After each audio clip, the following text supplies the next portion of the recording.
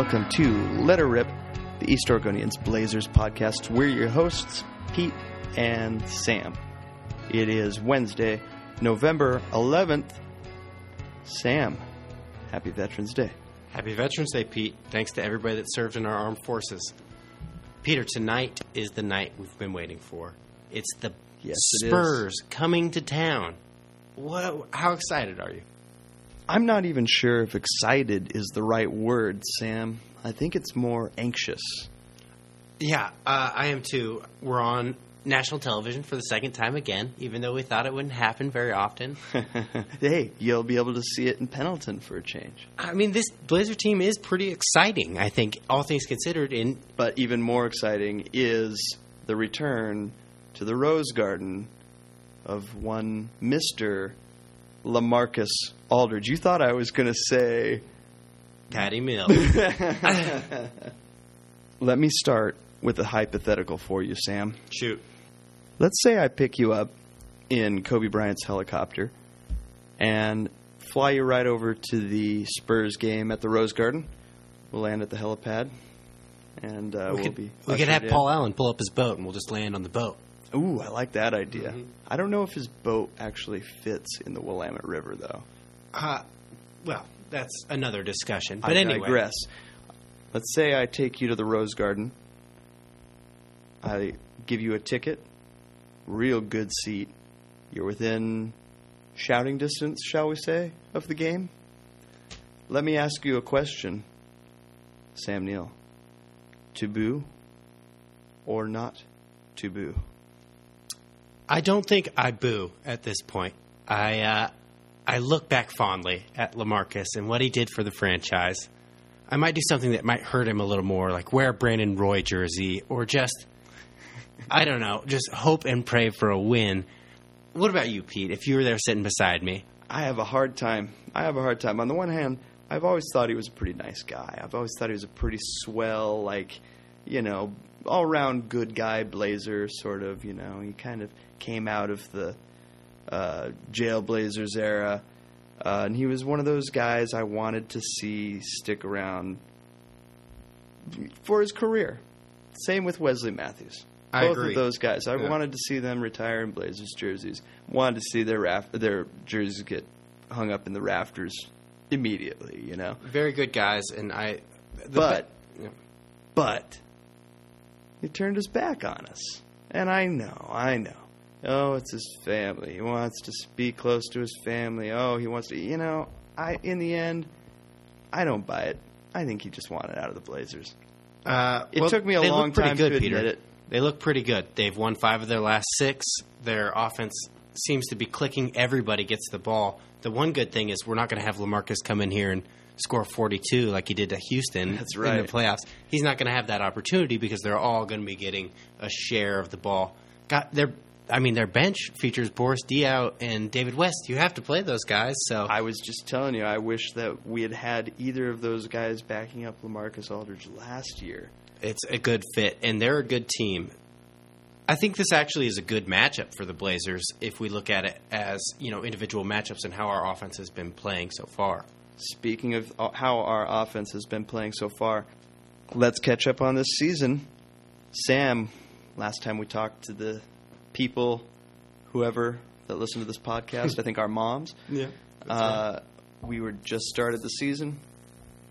We were just starting that season, and I think we started off strong, and then we hit a couple of roadblocks with the Suns, and ugly game against the Detroit Pistons. That was bad, and then didn't follow it up well with Denver. Started off hot though. You're right. Came out guns blazing with CJ. That was a lovely surprise. CJ McCollum. Yeah, ESPN and Tom Penn were even nice enough to say that the Blazers are featuring 2 Damian Lillards. So, they came out guns blazing. Not a bad compliment for CJ. Oh, it's just so nice that CJ came out that hot. He still has trouble every now and again. I really like the offense, and it features these 2 guys really well. They both do that high pick and roll with Myers. Myers pulls out the defender. It's just wide open space. And you got Al Farouk in the corners, Mason down low. It's pretty nice so far. I'm happy with it. It's more than a poor man's Splash Brothers. I'll tell you that.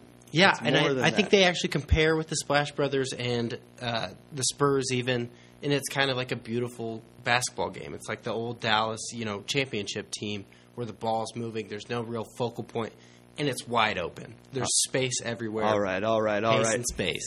Too many roses and flowers up there in the back court. Let's get down to that dreary front court that I'm looking at with Mason and Myers. I don't know. You kind of liked it. I I still have do. had a hard time with both of those guys. They can show flashes together of being exactly the concept that we were presented when those two guys were the starting front court. Yeah, the obvious this problems season. they've had so far were with Andre Drummond with the Pistons, who basically owned the paint, wrote his name down on the paint. Kissed it and wished it luck. The Suns kind of had their way on the glass. The problem is, you're right, we were coming in with soft and flowers and puppies, sort of like Myers Leonard's defense. It's just incredibly bad. I think that might be one reason why LaMarcus wanted out. He knew he would never be able to play with this guy because they both can't play any defense. Yeah. Well, that is not to say the same thing about Ed Davis, though. I've loved watching Ed Davis play, albeit he did pull a bonehead move getting ejected from the Pistons game the other night. Big turning point. That was a huge meltdown. They were up 18 points in the third quarter, and they completely had a meltdown where they didn't score for something like the last, or like something like 6 minutes. Yeah. To the last, 30 seconds of the game or something. It was nuts. And I usually don't have a problem with a guy getting emotional and, I don't either. playing too hard or whatever, but you can't be chirping at the refs all the time. You're just going to get 2 technicals and thrown out of the game. I know. But in his defense, in Ed Davis's defense, those refs were completely inept that game. They've blown 2 calls in a row. It seemed like both teams had a problem. Both teams definitely had a problem. I would say it was with the ref. bad, but you still, put a double mouth guard in and just keep your mouth shut. That's why you need. That's why a team needs a guy like Steph Curry to just throw the ball at his big man and get him to inbound it off of him. That was a great play. Don't wait around. 4-4, Pete. So not climbing Not the bad. standings. Yeah, we're not 50, at the bottom. We're 500 basketball. I feel right pretty here. good This about feels that. good, right? In that 2 weeks in, that's about as good as I could have expected to feel. it seems like we got the wins against the teams I didn't think we were going to get, and lost to the teams I thought we'd beat. But Still, this young team's got a long way to go. Sam, what is holding the Blazers back? well, defensively, there's a problem. At the point of attack, I think Dame is having trouble stopping his man, especially in a pick and roll. He's working harder every year. I really do. I think he's doing. I really think he works harder on And defense, off the but ball you're and right about individually, picks. one-on-one, I think he's decent. Not decent. He's okay. But where he really has a problem is with the pick and roll, especially if teams are smart and they're using a Myers Leonard, whoever's being defended by Myers Leonard in the pick and roll, because it's like they're running it on air because Dame can't get over the screen. And like I said, Myers has trouble just being physically, able to defend people in front of him without completely failing. If it's a Tyson Chandler or a Boogie Cousins, you got to kiss him goodbye, basically, at this point. Well, even the guy running off the screen, Myers is going to have trouble with, because that guy's going to beat him to the tin, and he has to be able to stop him, and he's proven that he can't do it. The other thing that really is infuriating, especially last year when we were one of the better teams in the league at shooting free throws, was our really bad free throw shooting in these first 8 games. Really weird, huh? Yep. I don't know. Maybe it's just because all these guys are new. I didn't really know them, but I went and looked back, and none of these guys, on the career anyway, are this bad. I mean, some of these guys have pretty Mason shot is broke. I mean, the surprise has been how good his ball skills have been, dribbling the ball, and even passing, I think, have been exceptional. It's weird that he can't shoot. He gets up to the line, and it's like he shoots Joakim Noah style with both hands. It's a mess. One of the other big problems with the Blazers right now, though, is, I think, two-pronged. It's the fact that they're not able to win the battle of points in the paint, first of all. And secondly, although artificially it looks pretty good. The team on the whole shoots 36% from the three-point land, and they're fourth in the league. However, if you look a little closer, some of the guys that should be making these three-pointers aren't hitting them at the same clip. You look at a guy like Myers Leonard, he's shooting 23.3%. Last year he shot on his career, he shot 36.8%. He's a great three-point shooter. But then you look at who's skewing the line here right now so far is Damian Lillard. He's shooting 42.9% from three. And it's the attempts, right? Like, it's Damian is leading that, like, pulling our He's pulling the team because he's shooting more and he's making more. And same with C.J. McCollum, who's shooting 41.7% from the three-point line. Yeah, I think Al-Farouq has been okay. Al-Farouq is shooting 34.4. I treat it kind of like I felt with Nicola Batum shooting threes. If it goes in, great. Great. But the problem is Myers this is getting those attempts, wide open threes. I mean, we're having trouble scoring inside, but we're treating these three-pointers like they're our new layups. We need the team to be balanced three-point shooters. And you look at a guy like Noah Vonleh, who was heralded as being able to be a big man who could stretch the floor and make that outside shot. So far, I think I don't know how many attempts he's taken, but he hasn't made a single three yet. Yeah, our field goal percentage, 44%. It's being skewed by the three-point shot. So we're shooting more threes, and it's bringing it down. But it's not terrible. The one thing I look at is our fast break points. When you're shooting that many threes, you'd feel like you're giving up a lot of points in transition the other way, long rebounds leading to points. But we're fifth in the league, only giving up 10 points a game, which is surprisingly good for a team that's shooting that many threes. That is true.